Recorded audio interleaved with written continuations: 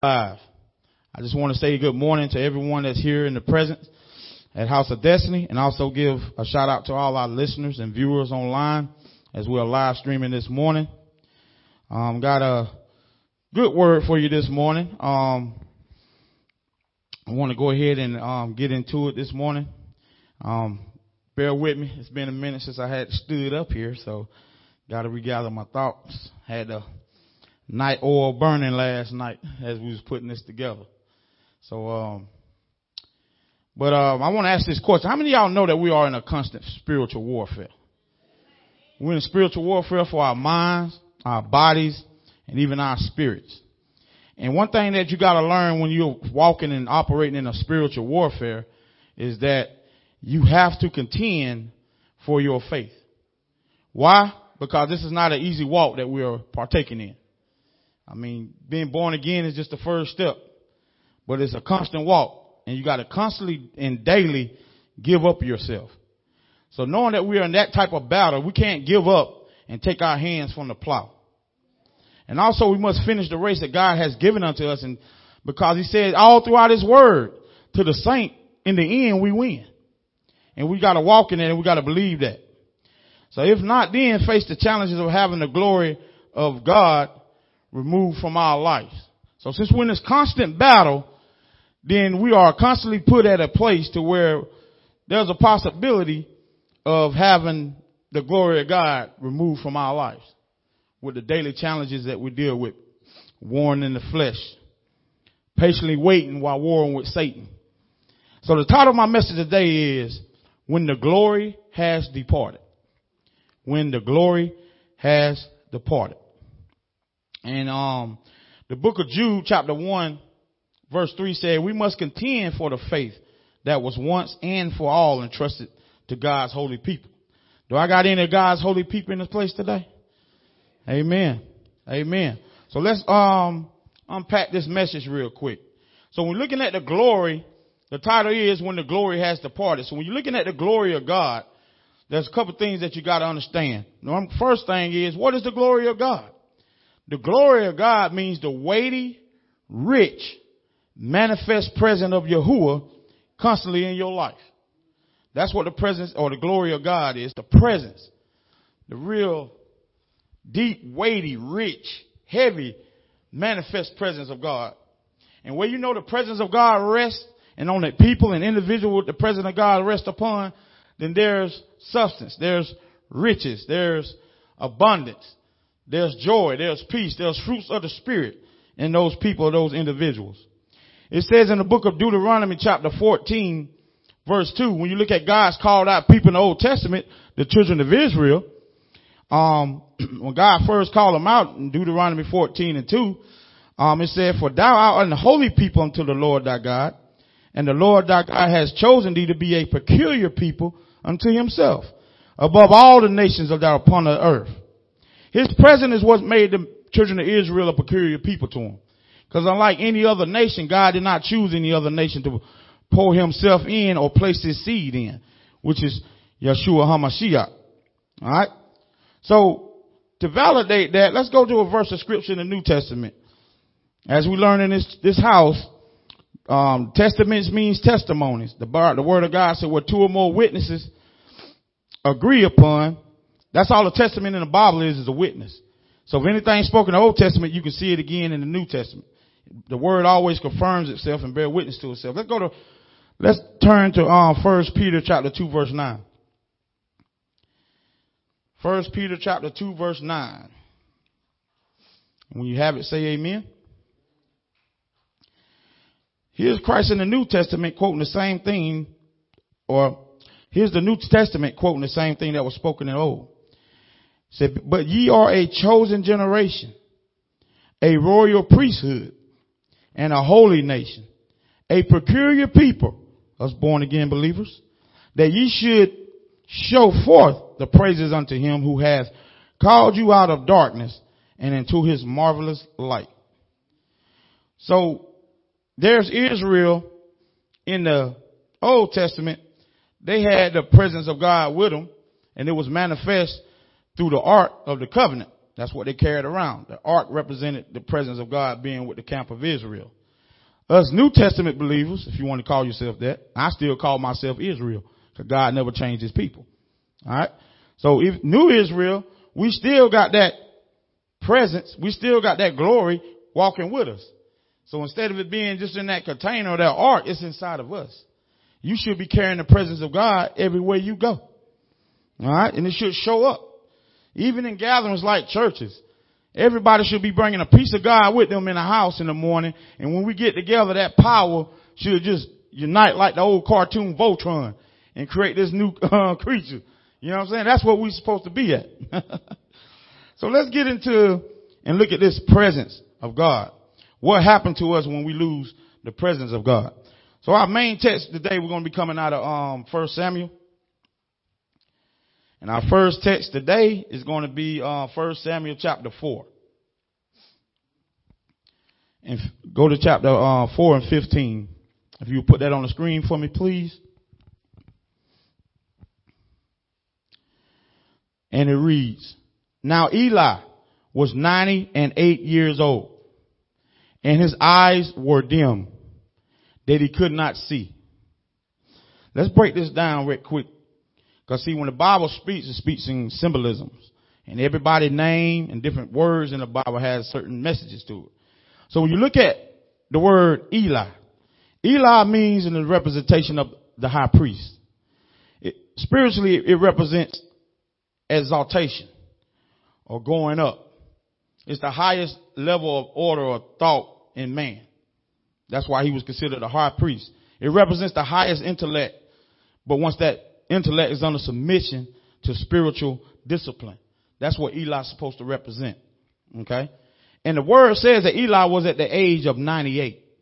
There's two numbers there. You got the number 9 and you got the number 8. What did that mean? The number 9 means that there is a completeness or ending that's about to take place. It's the reason why the Bible specifically gave his age. So 9 represents a completeness or an ending. And then the number 8 represents a new beginning or a change. Okay. And also take note in verse 15 that it said that Eli's eyes became dim, that he could not see. So that's what happens in the life of a believer. If we're not careful, if we're not daily picking up our word and our cross and we're following Christ, our eyes can become dim. Become dim means we begin to lose vision. We begin to lose sight. We begin to lose focus. And the book of Proverbs, chapter 29, verse 18 says, where there is no vision, the people perish. But he that keepeth the law, happy is he. Okay? So his eyes became dim. He could no longer see clearly. So what did that mean? His spiritual discernment began to wax from him. Okay? And his vision had left. The exalted priest has lost his vision and lost his way with the Lord. That's what's going on and taking place in this text. Everybody with me? So let us keep on reading to find out as we unpack this message. Skip on down with me to verse 17 and 18. So the children of Israel had went in a war. They became puffed up, arrogant, and confident in their own doing. That they decided to use God no longer to reverence God, but they started using God as their weapon. All right. We got the ark of God. We got the presence of God. We can misuse God any way we want to. All right. They didn't have permission totally to go and fight against those Philistines. They was out of order. And they was out of order because of the ones that were leading them. And we're going to look into that. And 1 Samuel chapter 4, verse 17 through 18, and it reads, And the messenger answered and said, Israel is fled. So here's a soldier that fled the war and came back to give a report of what taking place. Let me throw that out there. And the messenger answered and said, Israel is fled before the Philistines. And there has been also great slaughter among the people. I think the word of God said it was over 30,000 that were slain. And thy 2 sons also, Hophni, Phinehas, are dead. And the ark, the presence of God, the glory of God is taken. And it came to pass when he had made mention of the ark of God that he, Eli, the 98-year-old, fell from his seat backwards by the side of the gate, and his neck did break, and he died. For he was an old man and heavy. When they say he was an old man and heavy, that means he became comfortable in his position, where his eyes became dim, where he lost focus in that intimacy with God, where the presence of God wasn't dwelling with him in the beginning like it was in his ending. He became heavy. He became comfortable. And he had judged Israel for 40 years. All right, so let's dig into this real quick. All right, so Eli had two sons. Sons represented the bitter or the spiritual part of man. You got one son whose name was Hophni, which means strong-fisted or fighter. And then the other one was named Phinehas. Now, Phinehas has a dual meaning in the spirit. All right. The first meaning means the mouth of prophecy. And then the second meaning for Phinehas is the mouth of the serpent. And I'm going to go over it and give you the distinction between the two here shortly. So both sons are dead, and the Ark of the Covenant, or the presence of God, has been removed from Israel and has been given into the enemies of Israel. Skip on down with me on to verse 19. So Hophni is dead. Phinehas is dead. Eli just died and broke his neck. But his daughter-in-law, 1 Samuel 4:19 through verse 20. If you put that on the screen for me, please. And his daughter-in-law, Phinehas' wife, was with child, near to be delivered. And when she heard the tidings that the ark of God was taken and that her father-in-law and her husband were dead, she bowed herself and travailed, for her pains came upon her. And about the time of her death, meaning she died from giving childbirth, the woman stood by her and said unto her, Fear not, for thou hast borne a son. But she answered not, neither did she regard it. And she named the child Ichabod, saying, The glory is departed from Israel. Because the ark of God, the presence of God, the manifest presence of God, has been removed, and because her father-in-law and husband is dead. It's very interesting to me that this woman on her deathbed having a son. It's a blessing in Israel anytime you conceive a child and give a son. That means you got a seed bearer that can carry on your generational name. She didn't find delight in that. In other words, she just called a spade a spade. She named her son Ichabod. Ichabod means the glory has departed. So she just watched and witnessed her husband dying. She just watched and witnessed her husband's father dying. And then most importantly, she watched and witnessed the Ark of the Covenant, the presence of God, being removed from the house of Israel. So she just called a spade a spade. Y'all no longer a blessed people. Y'all cursed. Y'all Ichabod. The glory has departed you. And I want you to make this word this morning, internalize it and make it personal amongst yourself as we go through it. And make sure that you're not living in a place to where the glory might have departed from your life. All right. Make it personal. That's what it's all about. So let us examine and look deeper into the two sons of Eli. So the first son name was Hophni. Hophni. Hophni means pugnacious in the spirit realm. Meaning he had a pugnacious spirit. A pugnacious spirit person is a person that loves to quarrel. They loves to argue. And they loves to fight. They're always looking for opposition. Now you tell me, what is a person like that doing in leadership? Let's look at the next son, Phinehas. Phinehas has a dual meaning. When Phinehas is in tune with the spirit of the Most High, it represents the mouth of prophecy. One of the biggest contentions in the house of God, and that's the reason why you get all types of attacks, all types of spirit try to manifest themselves throughout congregations, different things, because the whole design is they want to shut up the mouth of the prophet. Shut up the mouth of the prophet. Because see, when you in Phinehas and you are in tune and right standing with the Spirit and the Spirit of God is operating in you, then your name represents a mouth of prophecy. Okay. See, any church house or assembly that has no prophetic voice, then the people are left uninformed. They ain't got no watchman in place that can see or hear and sound the alarm of what's coming on. That's the reason why our society is in the turmoil that it is now. Because the church, the body of Christ as a whole, we fumble the ball. We so care more about trying to become more and more partakers of this world, fit in with the society around us, get these jobs, get these material things, that we lost sight of the most important thing. And that was the presence of God being active in our lives. We sat there, and then on top of that, the devil made mockery of us. What they do? They put all this fear on television, false evidence appearing real. They fear-mongered you. They got the church like everybody else. They tell them, you know what, slap a muzzle on the church. That's why we're walking around in these masks today. You know what I'm saying? When we should have been taking a stand and speaking out against what we've been seeing, we sat there and allowed this stuff to manifest to a level now they think they got us. Now they're going to keep continuously sending us a bunch of bad reports. They're going to keep fear-mongering us and try to push us into an agenda.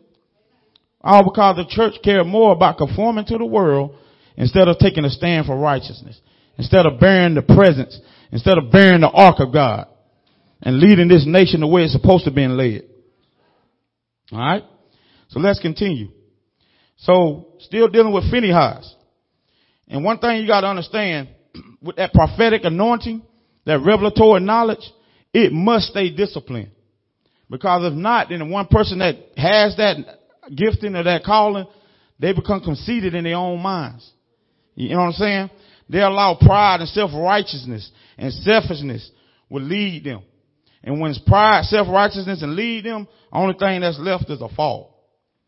Pride and selfishness will always lead a person to their own personal destruction. Why? Because the glory is gone.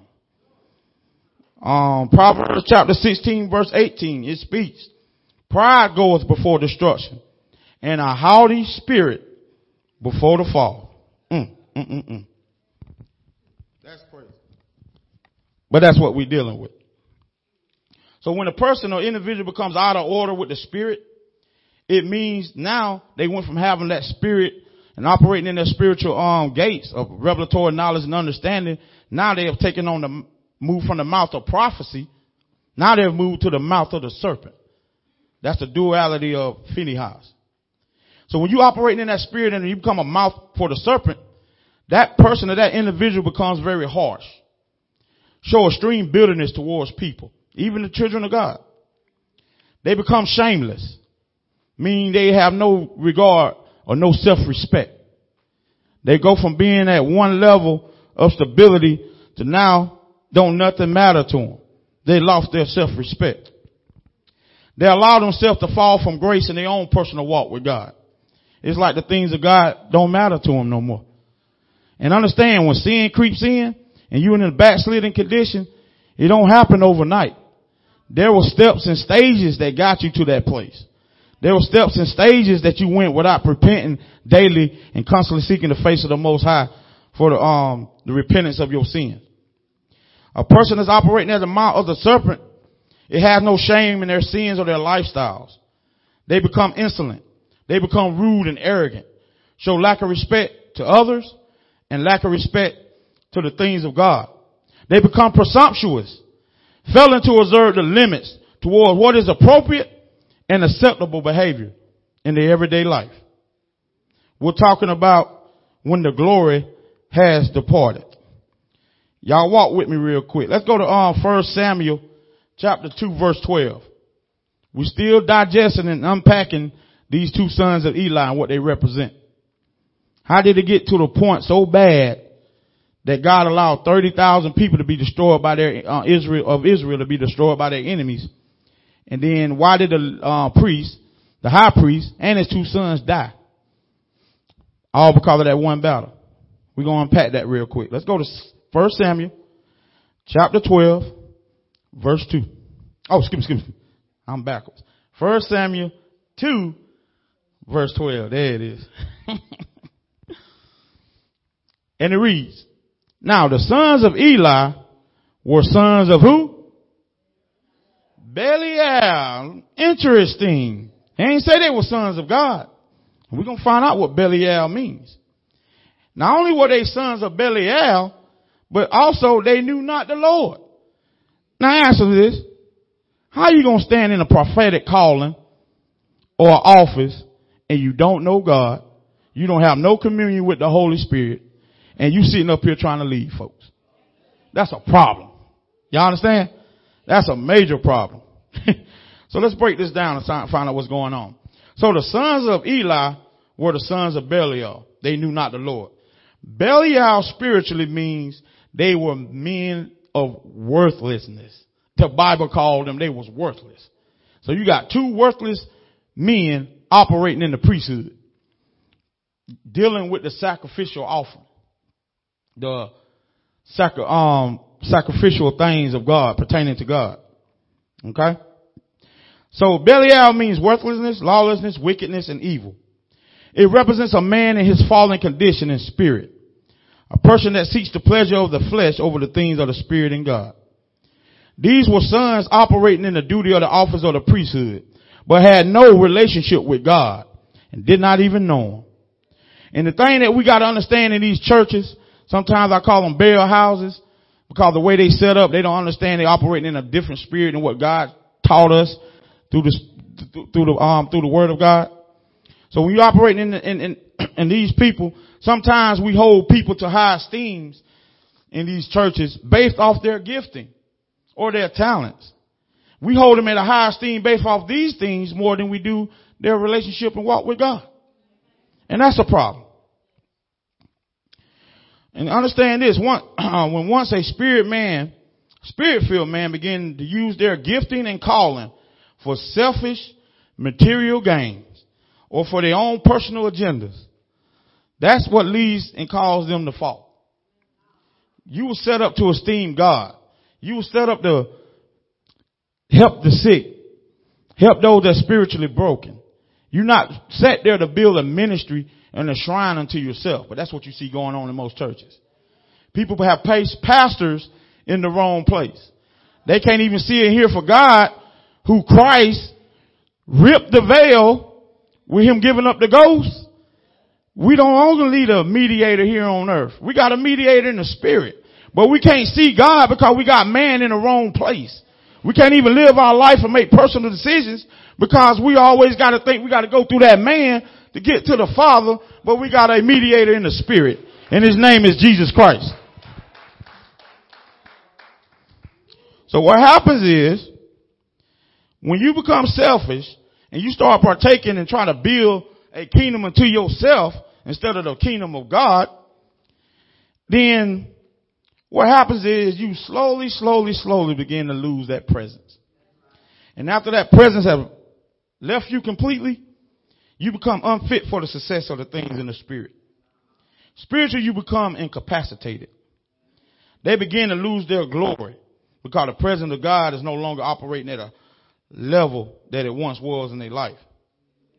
And as spiritual leaders and as born again believers, our strength resides in being in unity with God, having his presence, allowing the Ruach HaKodesh, the set apart spirit, to have his way and his rule in our life. That's what makes us peculiar as this dispensation of the church, is having that Holy Ghost, that seal that's going to keep you to the very end. That's what you got to have. And another thing that keeps and sustains us is having the ability to speak the truth to the people. Not man-made doctrine. Not the doctrine of men. Not some watered down tradition that was passed through some theologian school. But that download that comes through the Holy Spirit unto the believer. And then teaching it to the people. That's what it's all about.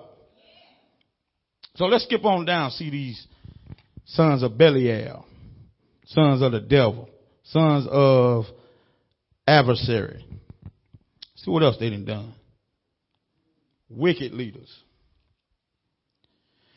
Skip down to 1 Samuel 2:17. When this spirit goes unchecked, it not only affecting their lives, but it's going to affect the lives of the people attached to them.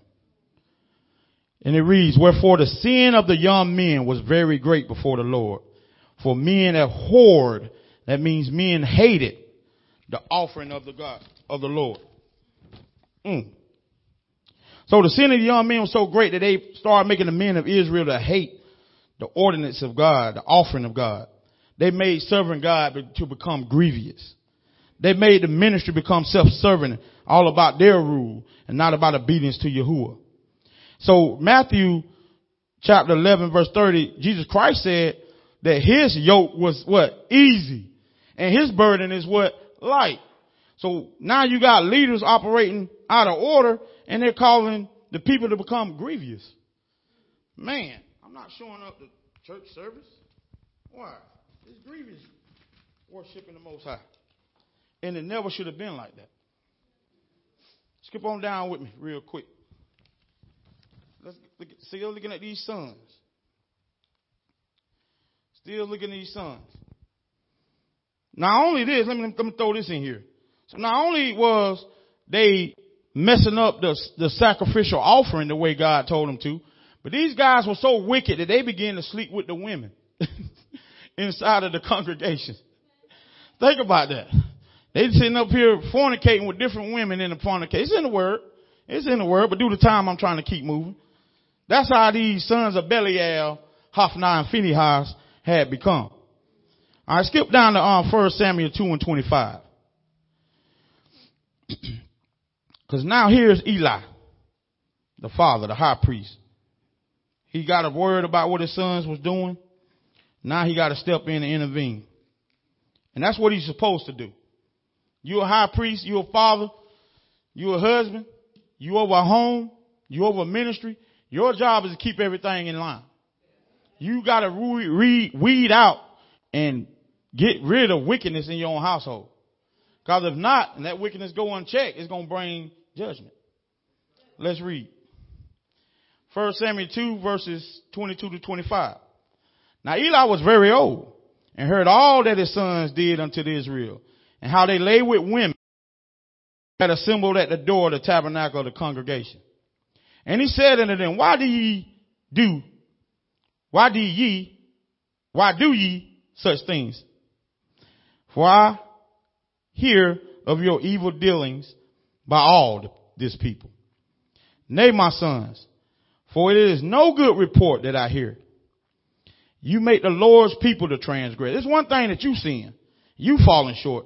But when your sins begin to affect the other lives of other believers, that's when the problem comes in. That's when God gonna step in. And if nobody check that, and that's when God gonna lay the hammer down. And some things you just don't want to be under. Especially not no judgment. And it say, make ye the Lord's people to transgress. If one man sins against another, the judge shall judge him. But if a man sin against the Lord, who shall entreat for him? Notwithstanding, they hearken not unto the voice of their fathers. So not only were they wicked, but here's their dad, their father going to try to correct them, talking to them. And they hearken not unto his voice. Sometimes when you're in leadership, sometimes even in our own household, when we're dealing with our children and raising them, sometimes you got to take more than just talking. Sometimes you got to lay that hammer down on them. Sometimes you got to put that rod to them and correct them. It ain't going to hurt them. It might hurt you while you're doing it, but that's what's going to spare their life in the end. That's what's going to get that demon out of them. That's what's going to get that contrite spirit up out of their temple is you doing that. So the sons were fornicating with the women of the assembly. They desecrated the priestless office and their duties. They had no reverence for God, no reverence for the things of God. In essence, they were doing what we normally see going on in our society today. They was playing church. They showed a lack of respect for the holy things. The leaders caused Israel to transgress before God. And even after Eli's rebuke, they still did not hearken unto the voice of the Lord. And then they started having a rebellious spirit because they went against their father when he tried to correct them. And the Bible says in the book of Samuel that rebellion is as the sin of what? Witchcraft. That's a powerful demon you operating in when you're rebellious to God. So let's skip on down. Let's go down to 2, still in 1 Samuel chapter 2, verses 34 and 35. So now, Eli wasn't hard as he needed to be on his sons. When you saw what the men was doing, sleeping with the women, messing up the offering, causing Israel to transgress, they should have been sat down. They should have been removed from their position of authority. But Eli didn't do it. Why? Dr. Manley always tells us, man, you can't have no friends in this pulpit. Whatever the law or whatever command is for one, is for all. And when you want to nip wickedness in the bud, you got to step up to it. You got to be bold. But Eli didn't do that. He just spoke to him and he didn't do it. So what happens when the priest don't make things right and set his house in order? Judgment comes. Proverbs 19:18 says, chasten thy son while there is still hope. Let not thy soul spare for his crime. Proverbs 13:24 says, he that spareth the rod hates his son, but he that loveth him chastises him betimes. All right. So let's skip on down to here to let's go to Proverbs 23. Proverbs 23, still dealing with chastisement of the father, setting the house in order. Let's go to Proverbs chapter 23, verses 13 through 14.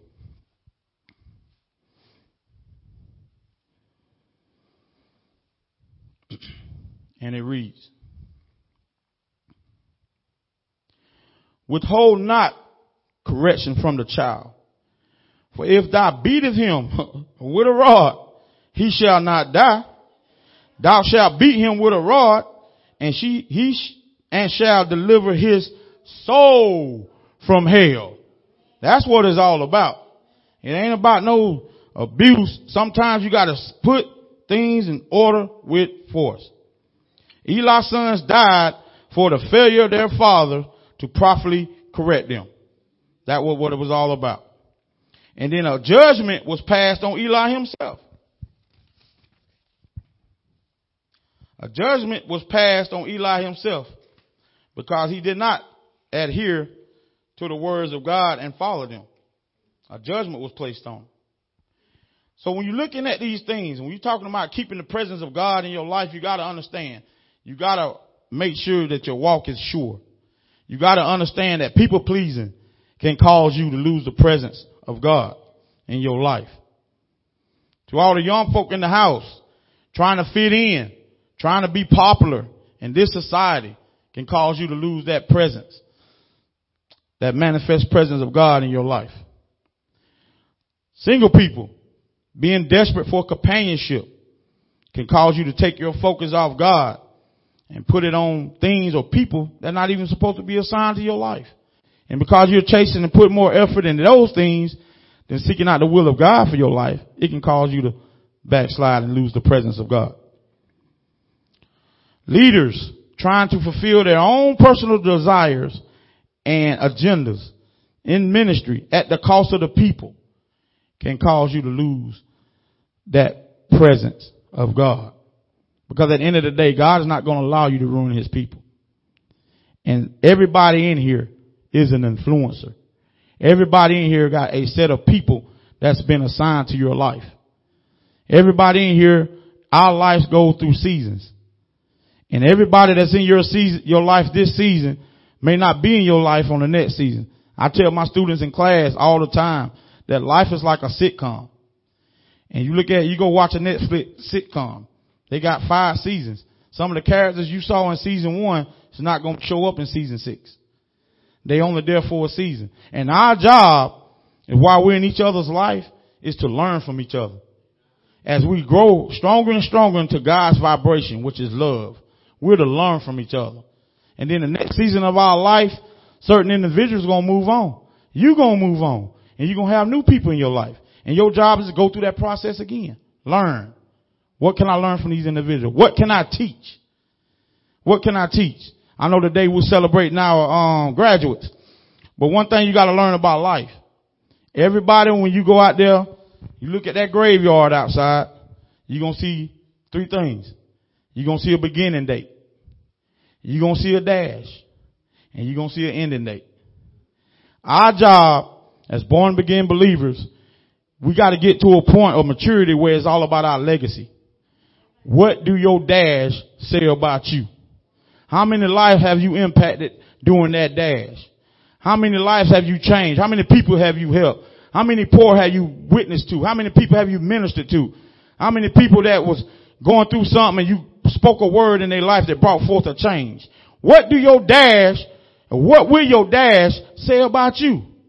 What's your legacy going to be on this earth? Because we only here for a vapor. If I said life is like a vapor, and then we gone. What you doing with your dash? Or you just sitting around, taking it lightly, playing church, don't really have a personal relationship with God, even though you come and you serving, but you ain't got no relationship. It's all about relationship. What you connected to. The word, Proverbs 3:7 says, and this is a warning to the body of Christ today. It says, be not wise in thine own eyes. Fear the Lord and depart from evil. Why? Because conceited and arrogant people are wise in their own eyes. They refuse to be led and cannot be instructed. And we see people like this all the time. They so feel of self or vain glory or self-righteousness. They can see everybody else's problems, everybody else's fault. And always want to point a finger at other people. But they never pull a thumb back to self and correct self and get self in order. You know what I mean? That's a self-righteous person. That's a conceited and arrogant person. They know how to fix everybody else's life and their situations, but they can't fix their own personal failures. God is calling us today, church, to get our own house in order before his judgment seeks us out. I got 2 more scriptures to go to, and then I'm going to be wrapping this thing up. Turn with me real quick to Hebrews chapter 6, verses 4 through 6. And I just want to leave us with this as a warning, especially for born again believers. Why? Because that's God said when judgment comes, he's going to start at his house first. Why? Because y'all carried his name. Jesus Christ said, many shall come in my name saying that I am Christ and shall deceive many. That means that banner called Christian or Christianity, a lot of deception was going to come in the world. Because people are going to claim that title and not walk that lifestyle. So let's go to Hebrews chapter 6, verse 4 through 6. Put that on the screen for me, please. And it reads. Sorry about that. And it reads, for it is impossible for those who were once enlightened and have tasted of the heavenly gift and were made partakers of the Holy Ghost and to have tasted the good word of God and the powers of the world to come, if they shall fall away, for them to renew themselves again into repentance, seeing they crucify to themselves the Son of God afresh, and have put him to an open shame. So everybody that's walking under that banner, they're claiming to have that relationship with God and be connected to the Ruach HaKodesh that makes you set apart. It's impossible for you to have tasted the goodness of the fruit of the Spirit. And then all of a sudden, you went back and got to a condition where no longer is the glory of God operating in your life. That's dangerous. That's dangerous. That's like you sat there and got on a little rafter and went out there in the Atlantic Ocean and then got stuck. There ain't no guarantee you're going to find your way back to shore. You understand? And we're living in an hour to where judgment comes rapidly. You seeing one day, it's just things are happening. We're getting closer and closer to perilous times and what the Bible calls Jacob's troubles. You gotta guard your faith. You gotta contend for your faith. These Luciferians that are around us and that's running our society, they are open. They are blunt. They're in your face about what they believe. They ain't no longer hiding in closets and closed doors. They in the media showing you what they all about. What are we going to take a stand for, church? What are we going to be about?